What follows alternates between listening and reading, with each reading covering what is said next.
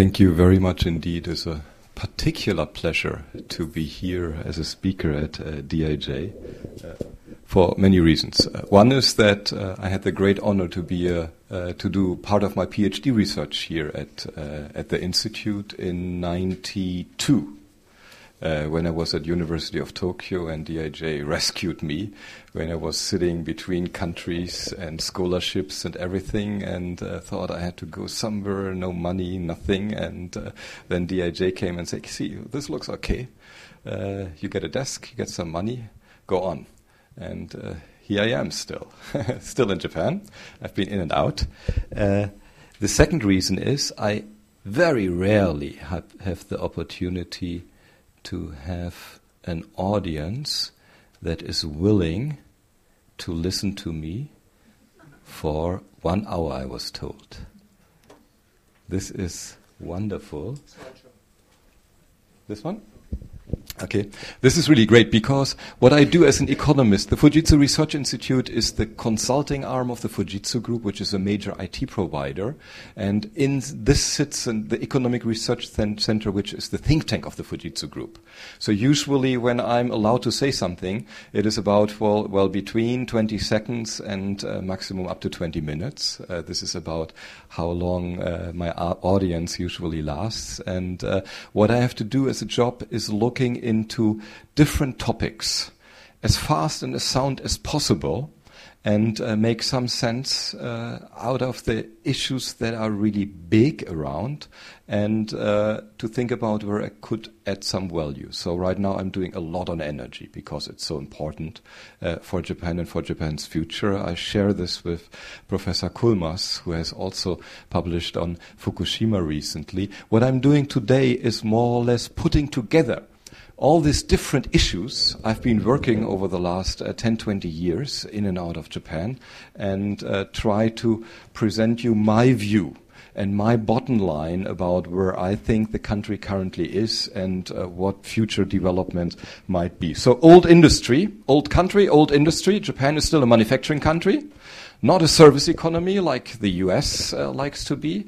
It is also not so much anymore into, chips, new TVs, gadgets. It's no Apple. It's old industry. It's car makers. It's chemical industry, some pharmaceuticals, and so on. The big fear here is hollowing out because the trend goes into services. This is normal for any economy. When you age, you shift from buying one more car and one more TV set to services you need for your health, for your finances, and whatever. The question is, growth needs to come from somewhere. Is it coming from Asia, where Japan is regionally located? Maybe not in terms of the idea of what Japan thinks it is. And finally, where it is going with this industry. 3 topics. I will focus on the middle part. The first one is, just for the background. The world is changing extremely fast right now. Is it simply too fast for this country to hold up? This is where I come in with my talk today. It's about restructuring. And the restructuring is what you have seen over the last 20 years in Japan. It is really about restructuring, cost performance, cost cutting. This is where the economy and where most businesses is. As a consequence of this the two lost decades. And then challenges, I think we can discuss about this. I will just show you a few slides. I will rush through some of the slides, meaning if you're interested in something like this, just send me an email later and you get my presentation. You can have a closer look at it. So the spoken word is what counts and also the speed. This is the picture we have been facing from around 2000, 2002. The mature economies getting down. These are growth rates from 90 on. Growth rates 4.5% for Japan in the long run. These are potential growth rates. So if all is well and in the longer run, how much you can grow or you in the longer run will be growing. This is Japan coming down from the bubble time, getting down to around 2000, and then we are here at around 1% in many years, below 1% potential growth rate. This is what the economy, when full employment, and so it would usually do. If it is beyond that, as Japan was growing during the last 2 decades around 2%, right, in real terms. But on back of government demand. So the gap between this potential and Japan actually growing was this government deficit building up and building up and building up. Japan came from around 50% public debt in the early mid-90s, and it went up to 220% today. Add this to the overall potential growth rate we are here. The other countries, the Eurozone, well, somewhere here, this is EU 27, this is the Eurozone a little bit below because it's more mature. This is the US. The US during the period had one bubble here, another bubble here. This is the IT bubble. This is the finance bubble in real terms. And now it really fell off the cliff and came down where the other mature economies are. This goes to 2014 based on IMF forecasts. So everybody is down here. The opposite side of this picture are the emerging countries, in particular China, of course. This is where really growth took off, but not only in Asia. You have to be aware that also Africa was growing on average by around 6-7% from around 2000. So very, very strong growth throughout emerging countries. Many of the reasons are, well, the internet, the IT revolution, getting better access to technologies, better education for young people, knowing what's going on and being able to sell it globally. This is helping tremendously. So this is where future markets are and where future growth is. When you look at advanced economies, by 2014, it will be only 40-50% of worldwide world growth and of world trade will be in the advanced countries. The rest are emerging countries. This is what I will show you only for a minute as well, because here at DIJ you really have the experts on aging and the impact. This is the workforce, up to 75% usually, and these are growth rates during the periods. Almost 10% for Japan up to the 70s, then it fell and by average 4.3%, it's now 1.2% growth rate, and this goes along with this demographic dividend. When you have many kids, you grow stronger because, well, you invest in your future. Young people getting in, trying new things, new technologies, grandmothers buying buying stuff for the kids for a tremendous amount of money you're usually not willing to spend. This is driving an economy. When you level out, growth levels out, and when you mature, well, this is maturing, and this is when you start to deteriorate in terms of your overall work population, then growth goes down. This is Japan. This is Korea. Korea now, here growth rates for Korea around 7%, now going into 4%, and then leveling out after that. So, and this is 2011 where we are. You see where Korea is. There are still a few years of boom coming, and then it's going off. What Japan is not getting tired, because, well, you always want to, when you're in a difficult situation, you really want to show someone, well, point at someone else where problems might arise. And this is China. China, this is, well, you see this huge push, and then this steep fall-off. And this is already starting from 2011, 2015, it already goes down, which will definitely deteriorate growth rates in China. The Chinese government knows this. This is why they are pushing so hard to grow as fast as possible and trying to get as many structures as possible implemented, and why you cannot bully them, for example, right now into severe energy cutting, because they really need to provide this growth for their population and for their future pension benefits. When you look at other countries in Asia, like Vietnam, for example, Thailand in part, you will find that the period, Japan had about 25 years of comparatively high growth to build up pension assets, pension stock, to live off later. In China, the period is around 22 years. Many countries in Southeast Asia, like Vietnam, will only have between 14 and 16 years where you can expect really strong growth to build this up. This is a very, very difficult situation. So Japan is very comfortable from that account, but still, it is not what you know.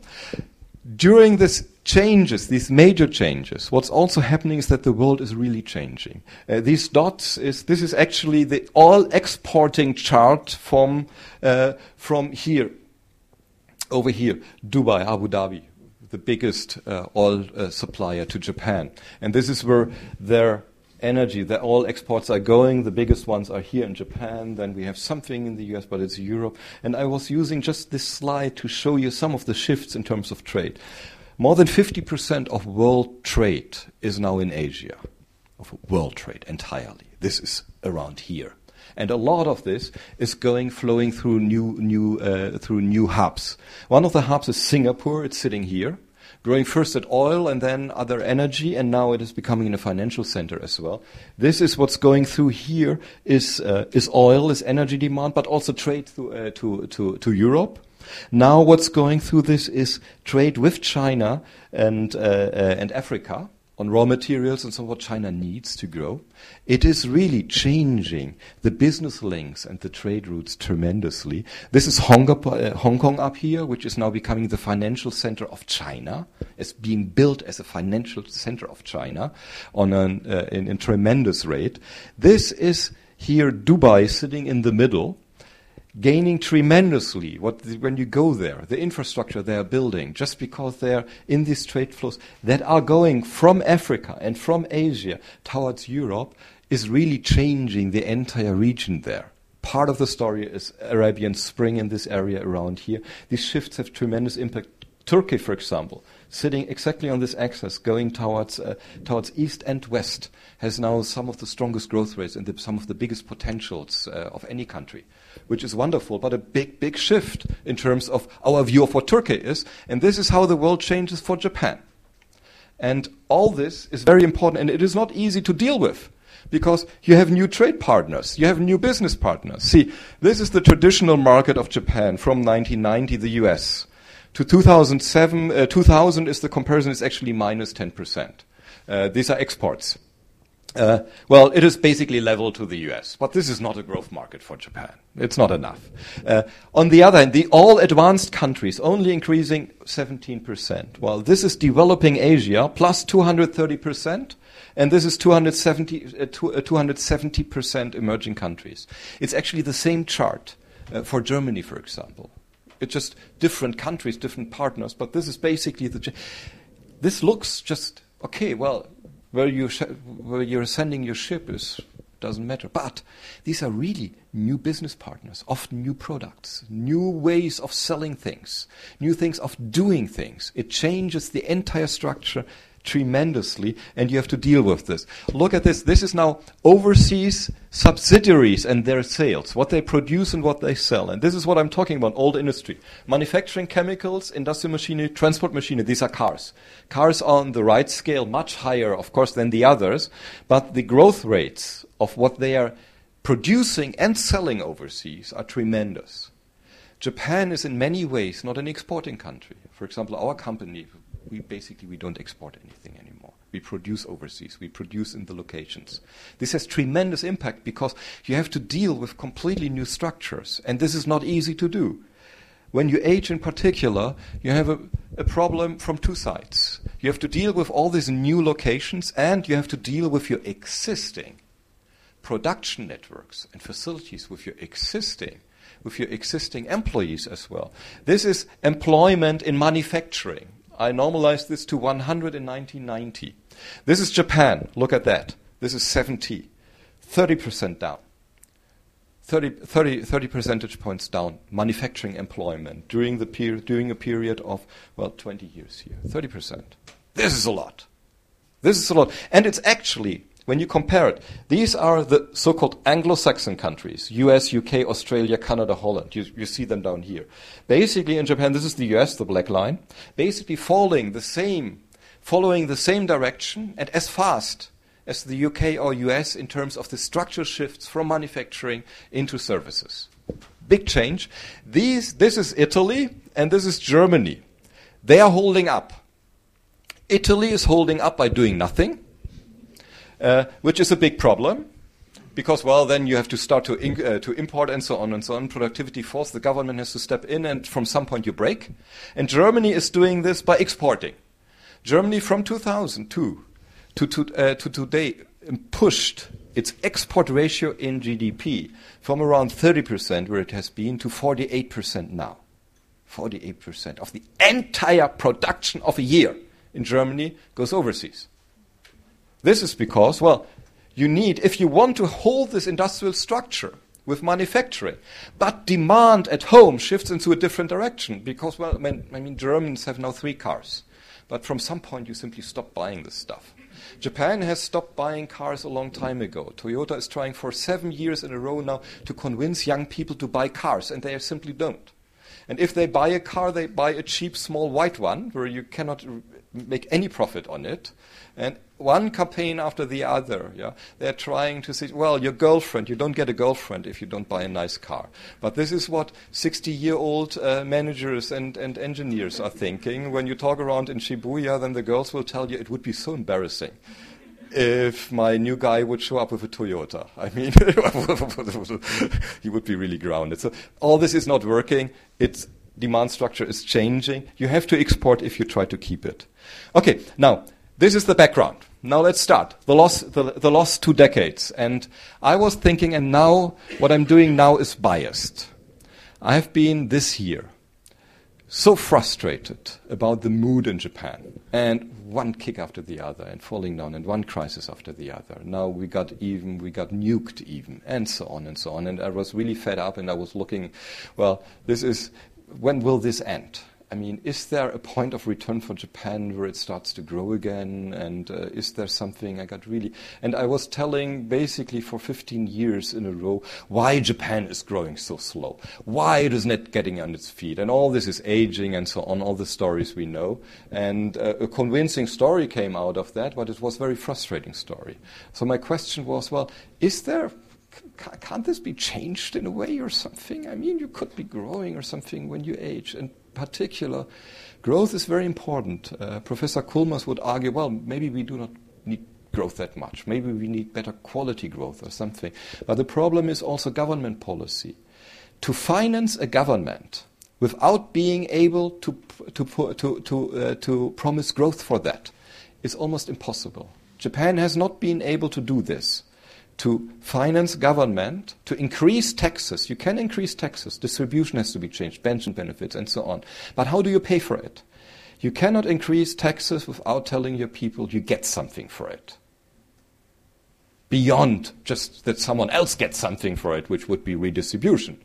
You need to, otherwise, so far, policy that would be able to be effective while not promising any growth or any promising future hasn't been invented. Japan has been trying it, but it was stuck, couldn't increase taxes, so it was increasing just debt and debt and debt, which is easier in the short run at least. This is a big problem. Other countries are now simply running in the same problem. It is very worthwhile to study Japan on this account. How is policy without growth actually possible?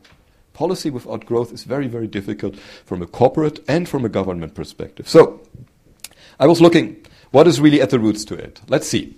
Let's get started. We were talking about the overseas demand side, and this is really tremendous. This is busy, I know. Forget about it. But what it tells you, these are simply growth rates per year.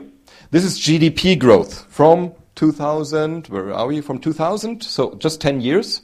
GDP growth, its averages around 2% in real terms. This is Japan growth.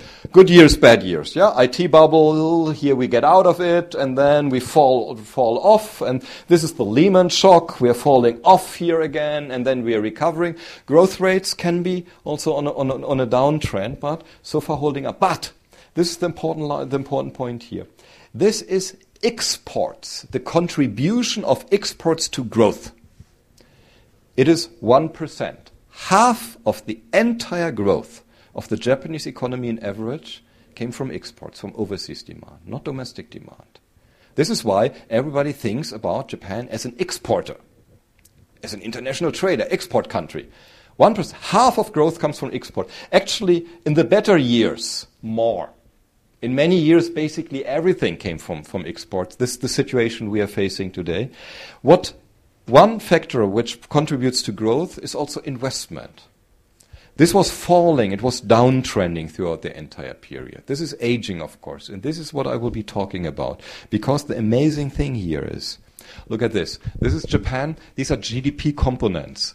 About 60% now is in consumption. It was growing because, well, with aging, consumption as a share of GDP was going up compared to investment and export. But this is the exports in GDP. It is around 15%. At the peak, it's 17%.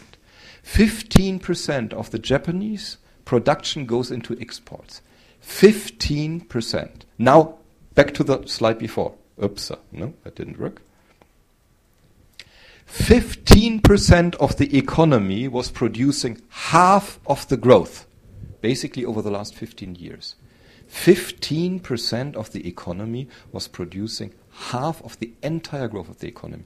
What does this mean for the remaining 85% of the economy? Bugger all. It wasn't moving. Nothing. Now look at that. I mean, a trader, Germany, 48% of GDP goes into exports. And of that contributes to half of the growth. I mean, this seems normal, right? It might be wrong policy. The British might be terrified. The Italians might say you change your ways or something. But at least it makes sense. In Japan, 15% of the economy, almost nothing, providing half of the growth, is a real problem. This is Korea. The same slide would work for Germany. Exports is 52%. And it provides about half of the growth. It makes sense, yeah? Now look at the domestic economy. And this is, well, overall the picture, you cannot really read it. This is just manufacturing sectors. This is normalized to 100 in 2000 again. This is the growth of overall final demand goods in Japan. While we had the good years, we had the 7-year expansion after 2002, and it was growing by 10 basis points over the entire period. So 1% throughout the entire period, 1% per year throughout the entire period here, and then it dropped off. This is levels now, not growth rate. Dropped off, and it didn't came back after the Lehman shock. Right? It didn't came back. We are down here. So this is final demand good. Some sectors were doing better, cars and so on, because, well, this was overseas demand. Japan can produce and can produce well as long as demand is there. Domestically, no. But the real big one is this one. These are services. It's about 70% of the economy, so much bigger. The 25% is manufacturing only, the much smaller part. This was basically growing zil. Nothing. Throughout the entire period, again levels, nothing, yeah? Well, 10 basis points overall and then dropping off and being flat. So more or less nothing. This is basically the entire economy, and this is the problem. This is why all businesses that make money so far have been in these sectors, overseas demand, because the huge domestic economy, 85% of the economy basically producing no growth. Of course, aging, and this is where we are back. And, well, this is a problem for companies too, and from the production. When you're a new company, a new venture, you're getting in, and at first, well, you can sell things, but you're not profitable because you have so high costs, you invest and so on. This is a difficult time. So you need also a push to get going there. If you don't get the funding, it is very, very difficult. But in an emerging country, the demand is there, and then people trust you, and the money people are like to save, to invest themselves by low wages, getting in, new ideas, growing, and then you start from some point, usually after 5 to 10 years, 5 years, if you're lucky, you start that, well, sales and profits both are increasing. This is where you're really growing as a company. From that point, your products are getting old. Other competitors are coming in with newer, younger ones, with newer ideas, lower costs, and so on. And then your sales start to stagnate, but profits are still very high. In management, if you have been learning things like that, this is a cash cow, what you're in. And then you're either lucky to go into new products or new industries at best and growing again on these, or what you usually have to do is, well, you have to leave the market. Either domestically with new products, or you go overseas when you see that sales and profits, this is the latest point, your latest exit point, is when sales and profits both decline. This is where Japanese companies are now. Japan's companies are now, for next year, basically all plans are going overseas. M&A at peak levels. When you look at it, I have a slide. I skip this. Here I go to this. Where I have an M&A slide. I know it. I cannot find it. Here. Look at this. Next year. These are cross-border M&A, numbers of deals. The US, of course, is very big. It's here on the left scale. 600 deals. This is per year. 200 deals on the other axis. But this is Japan. Going up, going up, going up. And this is after the Lehman shock, dropping off. But now we are already beyond that again. Now coming with a real peak. It is really going into this direction. This is overseas investment. The interesting thing is this is Germany in comparison to Japan. Japan is basically at the same level as Germany. And Germany during this period, this is from 2000 again, was in the middle of European restructuring, in the middle of European integration of its market. So in a completely different environment, Japan on its island, where everybody's saying it's so well, so localized or something, is really pushing into this direction simply because they have to. I come back to this in a second, but first about the 2 lost decades. These are the stories I was telling, and everybody was telling you why it is so slow and so on. Of course, aging, then the companies and so on. But I was really now trying to get to the root of it. And in the root usually of growth in Asia is investment. Investment in Japan during the growth years, this is 55, up to 35% of GDP going into investment. This is driving the economy, input driven. This is China. China is now 40% and beyond 40% of investment. This is driving growth during the period. When you're young, when you're seeing the markets are increasing, consumption comes later, you first want to have a career. And this is where the growth rates are extremely high. They are on the right side, about 15%, 10%, beyond 10 percentage points, 15%, growing as much as China or more. During this period. Then we had about 75. The problem is with investment, it's also costly. And you need to get, every investment for every investment you need an opportunity where it can be efficient. From some point, every investment that could be easily profitable is basically done by someone when the market is not growing overall. And then investment becomes, still being costly, but not so efficient anymore. And this is the period which started around 75. This is when growth rates were going down. And, who is first? Investment or growth? Hard to say. We do not really have a clear-cut causation here. It is just growth and investment was going down in Japan. This is the bubble, actually. It looks comparatively small in terms of investment, but still, it is around 30% of GDP went into investment in this period, but it was only providing limit and it was going down, going down, going down. And now we are here at around 20%, which is about the level where the US, in terms of investment in GDP, was all the time. So basically, from this story, we are now at the long-term level of the US, and investment is only up to a certain level efficient. From some level, it is just a waste, because you cannot really use it compared to the labor you put in and the technology you have. Germany basically had the same story. Problem is data were on a comparative level after the reunification only, otherwise it would have been a mess. I will show you comparative later.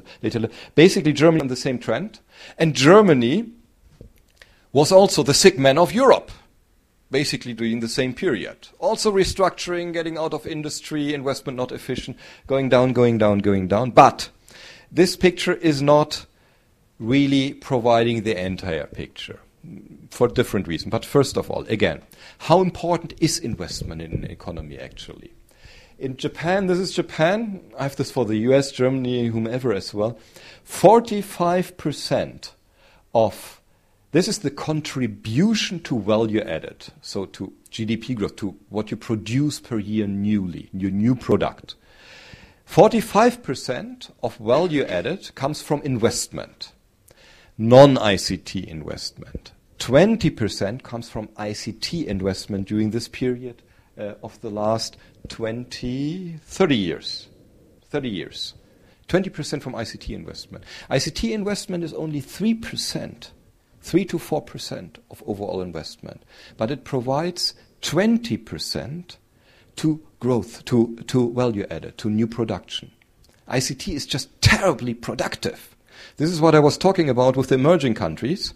These 3% provide really a huge push to your efficiency, what you can do to new markets, new technologies, and how efficient you work. So, 65% of growth in Japan comes from investment.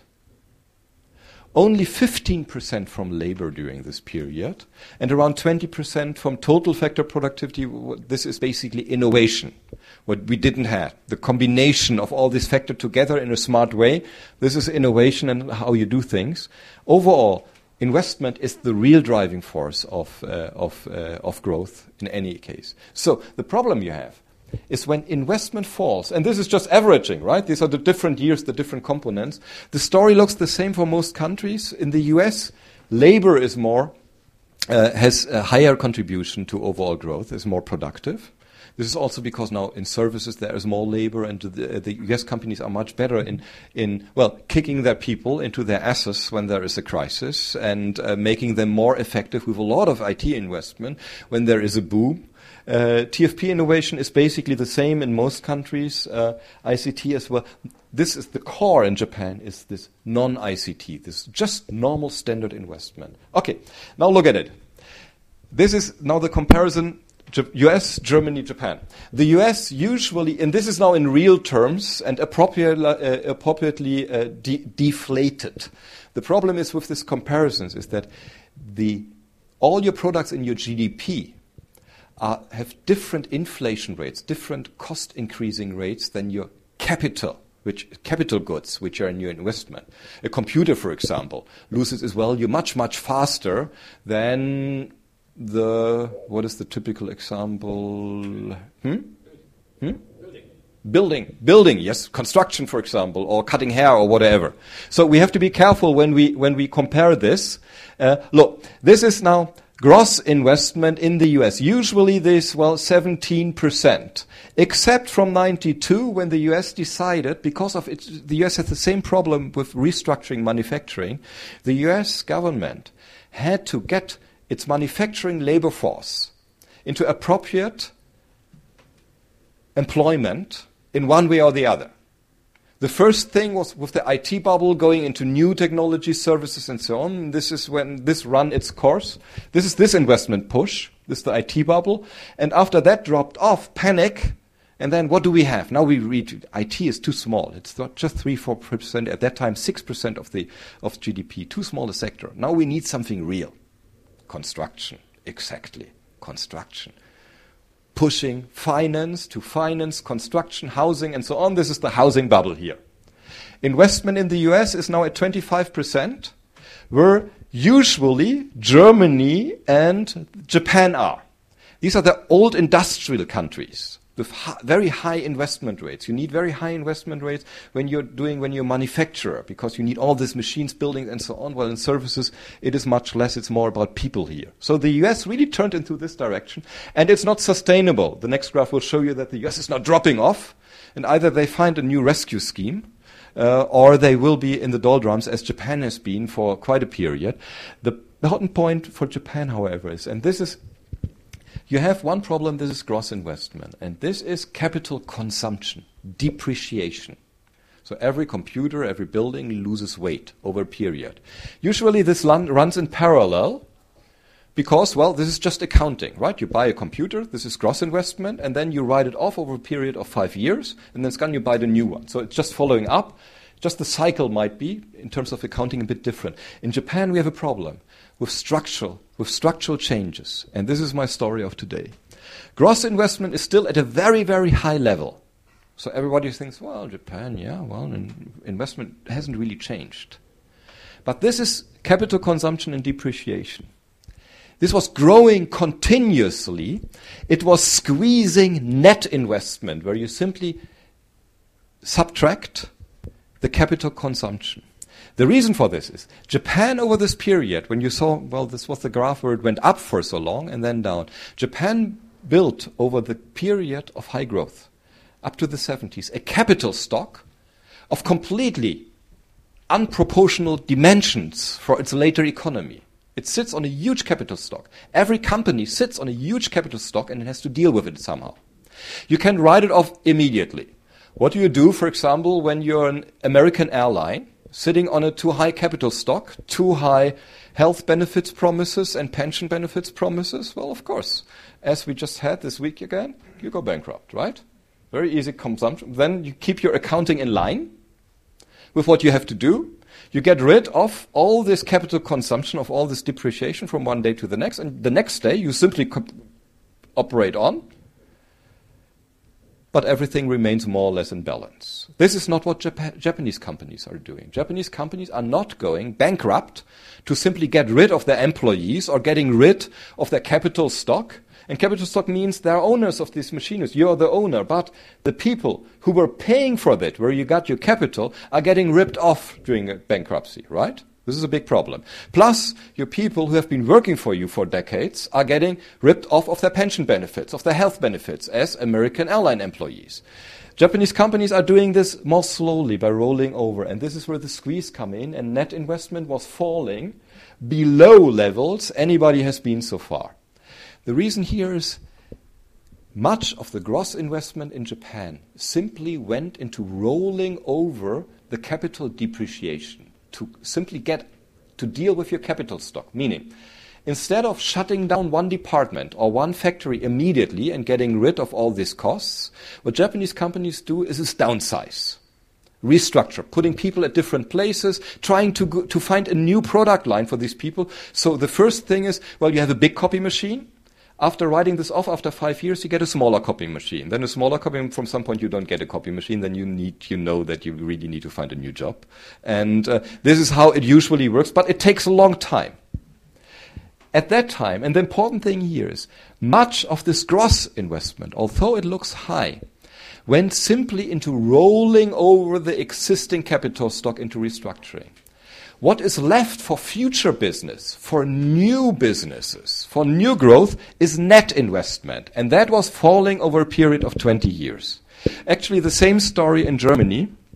Look at this. Gross investment, same level as Japan, exactly. Depreciation, same level going up. We simply have a problem with data. Net investment was falling during this period.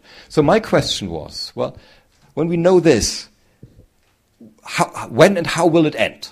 Because the moment we get investment growth, what we know now is Japan, well, restructuring, aging, big structural changes. The driving force of the economy in terms of growth is investment. Investment, net investment, new investment was falling over 20 years.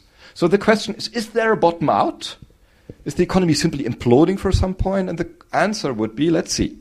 The answer would be this one. This is again now real net investment. What you saw, just purely the net investment line. This is Japan, the red line. Here I had to do estimates because we do not have the appropriate data for this anymore from 2006. These estimates are built on the model of the... This is the US, this is the IT bubble, this is now the finance and ICT bubble, and this is the current drop-off. The US, in terms of net investment, is now at the lowest level it has ever been, which is really depressing the economy so much right now. This is why the US is really in panic mode in terms of what to do. This is Germany and Japan. Look at this. During this period of 20 years, basically, same falling level with a few exceptions. The IT bubble had a positive impact on Germany, while actually Japan during the IT bubble still went on cutting back on net investment. This is why the IT bubble never had the positive impact it had on Japan and the US. Investment in IT was simply very limited. It was there, but in old businesses, not new businesses, not new ventures. It simply didn't happen at that period. It was falling still. Then we had a small peak off, and it's still continuing to fall. Germany, on the other hand, was bottoming out in 2004. Now recall the industrial history of Germany. As we know now, Germany is now the strong man, the strong country in Europe again. While it had been the sick man for 15, 20 years, as Japan almost. And this is this net investment story. Most of this net investment actually went into ICT, because companies found new markets overseas in the EU and also overseas emerging countries. They invested, for these exports to manage them, they invested into new computers, into new software, new packages, and with that produced tremendous growth. Now, unemployment rate in Germany is now falling below 7%. This is not my generation anymore. I mean, I left Germany when unemployment was usually around 12%, and one of my old colleagues whom I've been studying is still left in Germany. All the others are in the US, in the UK, in wherever, not in Germany anymore, and Greece will do the same, and Italy will do the same. But here it's coming back. So the question is, will Japan bottom out, or is it simply falling? And it is now below, in terms of net investment, below where any country has been so far, any major country. This is why it looks so depressing. Japan will grow again when this investment comes back. Well, Well, we can have a poll on that later, who thinks that it's simply falling. I mean, it can be negative, right? Everything goes overseas. It's possible. I don't think so, for two reasons, basically. One is, we can disaggregate investment rates. This is investment over GDP into, well, the investment you're doing, the volume you are doing, the machines you're buying, the money you're putting in, and the efficiency investment. D is the change rate, so the additional product you produce over the additional capital input, so capital efficiency. When we disaggregate, this is again the overall growth rate. This is the US, this is Japan. Growth rate was falling. We had this story for Japan that it was falling during a period when the overall input of investment was falling. This was my story so far. This is now capital efficiency. And what you see is capital efficiency was bottoming out at the end of the 90s already. Capital efficiency means the additional capital you put in, how much additionally does this produce? Or the profit rate. Very simply, this is the profit rate. It was starting to increase here again. Why? Because of a lot of the depreciation, which is more or less poor costs, was already starting to run its course. And it's now leveling out. In the US, we have a similar investment was almost stable. The efficiency of capital investment actually went down during the IT bubble, because simply so much capital was going into investment, which was not always productive. This is a burst bubble then. And the US is now in trouble with that, desperately trying to push the efficiency of the profit rate again. This is one reason. Capital efficiency is already increasing. So nowadays, it already, at least in terms of profits, it makes sense to invest in Japan. The only problem is, in terms of volumes, you still need to find something in that you could invest, because in volume terms, where you find a demand. And this is what Japan's companies so far haven't done. They know now how to earn money again, but they still don't know which product. I mean, Toyota selling to young people old cars, no. Overseas so far, it's the first thing to go. The second reason, I don't have a chart on, I have a chart later, is Japan's companies are now sitting on the highest cash balances ever. The reason is, this depreciation is basically done, writing off the capital stock, while profits are already rolling again, but they are still hesitant to invest because the market still looks stagnant, so you don't know. So you're very careful. What they are doing already is, these are the different sectors. This is all industry, manufacturing, chemicals, electronics, and down here is government, education for services. This is now value-added growth, the additional production, in terms of what contributes to this production by sector.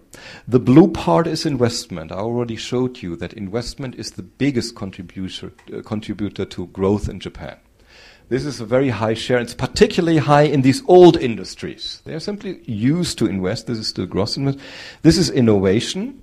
And this is restructuring, where you're pulling out labor. Over here is labor. Where you're pulling out labor from some sector and putting it into a different sector. This is health, for example. So from chemicals, here in particular from electronics, partially, the labor is pushing into the service sector. This is still ongoing restructuring, but companies start gradually to invest again. If they do, they produce really outperformance already. This is value-added growth.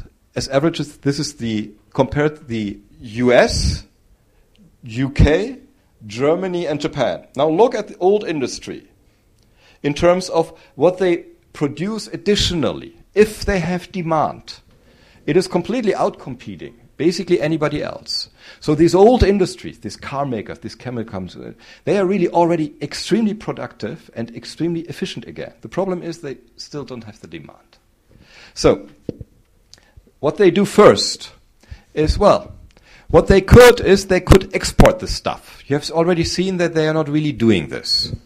The reason is they come from a country where the cost structure in the old days was extremely high. Because when you're an emerging country, usually you have very high domestic prices. Efficiency is low in the service sector. And during restructuring, government was panicking that so many manufacturing jobs were lost.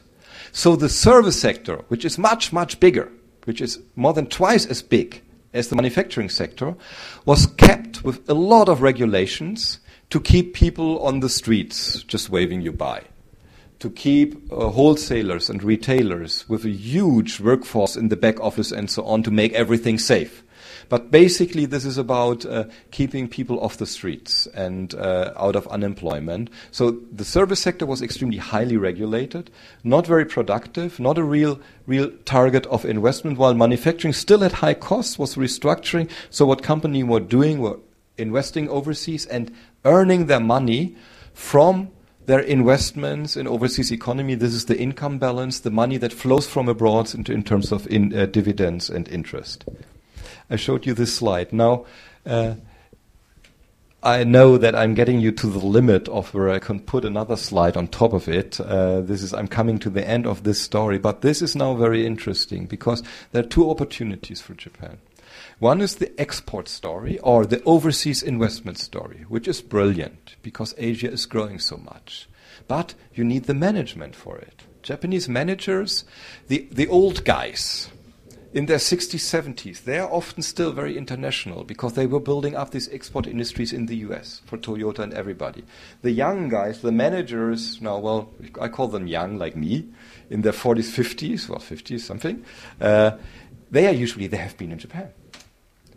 What they have been doing over 20 years is managing the depreciation, the cost cutting, the cost performance at home. This is what they were doing. They have no clue about how to build up an overseas production plans or anything, how to run this efficiently. And nowadays, they do not even have to do this in the US or Europe anymore. If you build up something new, you have to do it in China, in India, in Thailand, they already did, in Vietnam, in all these emerging countries.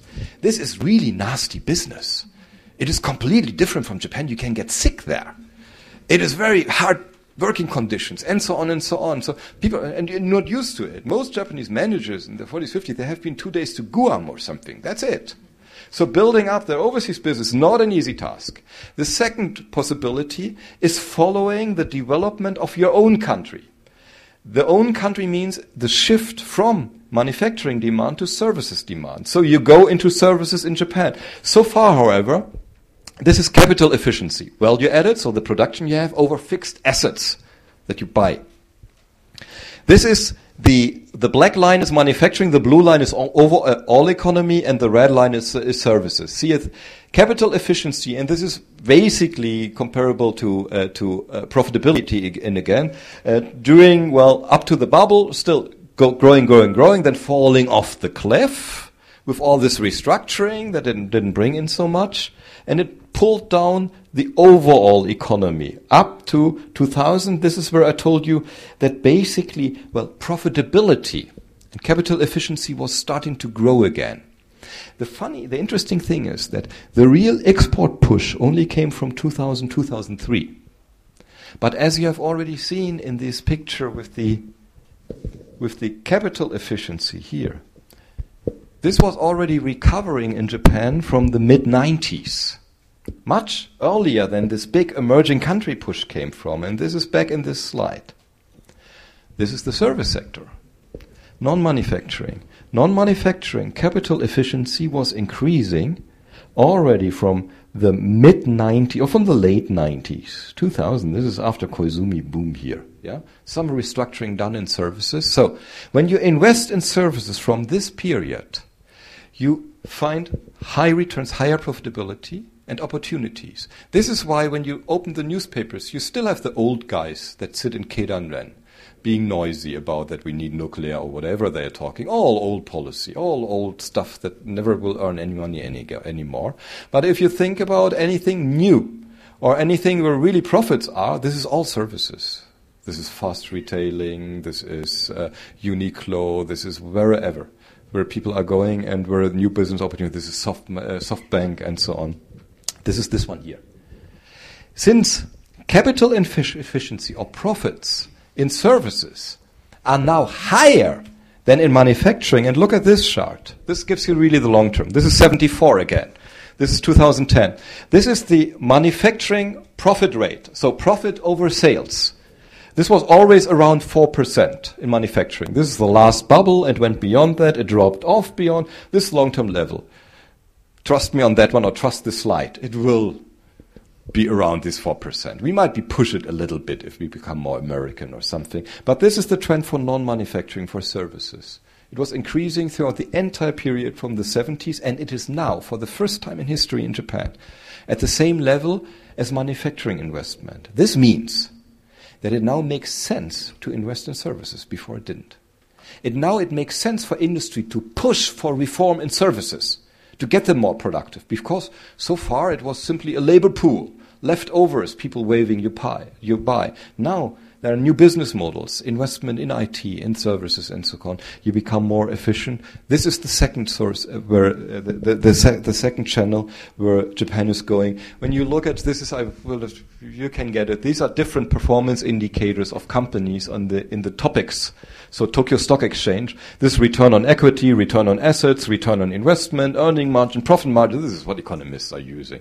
But when you look at this, I ranked them by a weighted of their profitability, and this is the top within the top 100. These are the sectors. How many are in the top 100? Of all this, you will find that consumer services, retailing, software and services are those, in terms of firms, who have the highest numbers of profits within this ranking of all listed companies in Japan. So this is really where the music or growth is in the future. Two possibilities: going overseas with your investment. This is what companies will do first, because they simply don't trust the market. Plus, services are still very, very difficult, highly regulated, and so on. But since the profits are already there, the volume will come. The last point here is, and this is the cash balances. These are overall sectors. These are surplus and deficits. This is the same story again. This is the 90s when households were using the opposite side in a balance sheet of investment is savings. With investment, savings were going down. This is here the household sector. Corporations running into a bubble, not believing the structural change, pushing with the investment, running into the bubble of the 90s, stretching too much investment, not being efficient, dropping off. And then they had to repair. Usually in a normal economy, the corporate sector is a deficit sector, meaning the savings are coming from the households, transferred by banks, channeled into corporations who invested, so they are deficit sectors, and deficit sector and investing, producing growth, while the government you would expect to be more or less balanced, in bad years negative in terms of their financial surplus, in good years positive. This is at least what you read in the textbooks and not what governments have been doing. But the change here in Japan is from around 2000 is that the corporate sector became a net saver. A net saver is the opposite of a net investor. So the corporate sector was saving the money they were earning and not investing anymore. It is sitting there. It is put into bank accounts, and the banks having no idea what to do, because banks, usually their job is to channel money from the household sector, savings, into the corporate sector. This is not working anymore, so what are Japanese banks doing? They are buying government bonds. Well, government to the rescue here. The government is now the deficit sector because this mismatch between financial supply and demand, this mismatch between what companies are doing, investing, producing, and the demands they have, or the household sector had, was simply covered by the government sector. I said, okay, well, everybody gets unemployed if we don't buy the stuff, if we don't invest. So the government was simply doing. And now we are trapped here. The question is who blinks first, in a way. Corporations still don't trust the domestic economy in terms of that they could really make money there. They know, well, if they find something, they could. But they are not finding enough. So they are very careful going overseas first. The government is still covering the gap. But this story will end. You know, this is the deficit crisis. Japan, these are public debt going through the roof with this, trying to lean against the wind. This is not working. I will skip all this. We only have one problem now with this story. And I told you I'm biased. I wanted to tell you a positive story about the future of Japan and opportunities of Japan. So I started with this research being biased. I wanted to find something positive. I rarely do that. The story I came up with is convincing to me, at least. I think it makes sense, and I think that Japanese companies are starting to invest again, also in Japan, and that, as in Germany, growth will start again with that. Just the question where demand is coming from. Asia, emerging countries are a big source of demand in the future. This could work very well. The problem is the government sector and the high level of indebtedness. The government sector would now have to try to get out of the economy again, but demand is so high. This is the public burden. It's still low in Japan. This is now aging society. They need more and more and more. You need more health care. Look at this. This is the poverty ratio. It is so high in Japan, as in the US. It's a disaster. Government has to do something. Government has to support people much more than they're doing today. So they need a source of income. This is education, public education. It is the lowest in Japan.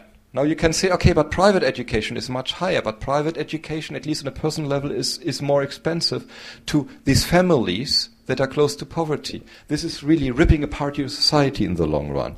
You have assistance to families, one of the lowest birth rates. Assistance to families. Look, down there is Japan, here's France, Luxembourg, the countries that have overcome these problems. So many demands, then Asian integration getting very, very difficult, the competition with China building up, so many challenges. But still, my main point is, the part that it was holding back Japan over the last 20 years, this implosion of net investment, this is over in my view. Not this year maybe it takes 2 or 3 years to bottom out. But gradually, this will start again. The question is what you make out of it. If you continue to put more and more in the government sector, it's not working. If you continue to not integrate in Asia, where your future demand, you won't find the demand for it. So I think the opportunity is here. The question is if Japan is making anything else out of this, and this is where maybe our next frustration starts when we look at current policies and so on. That would be my story for today.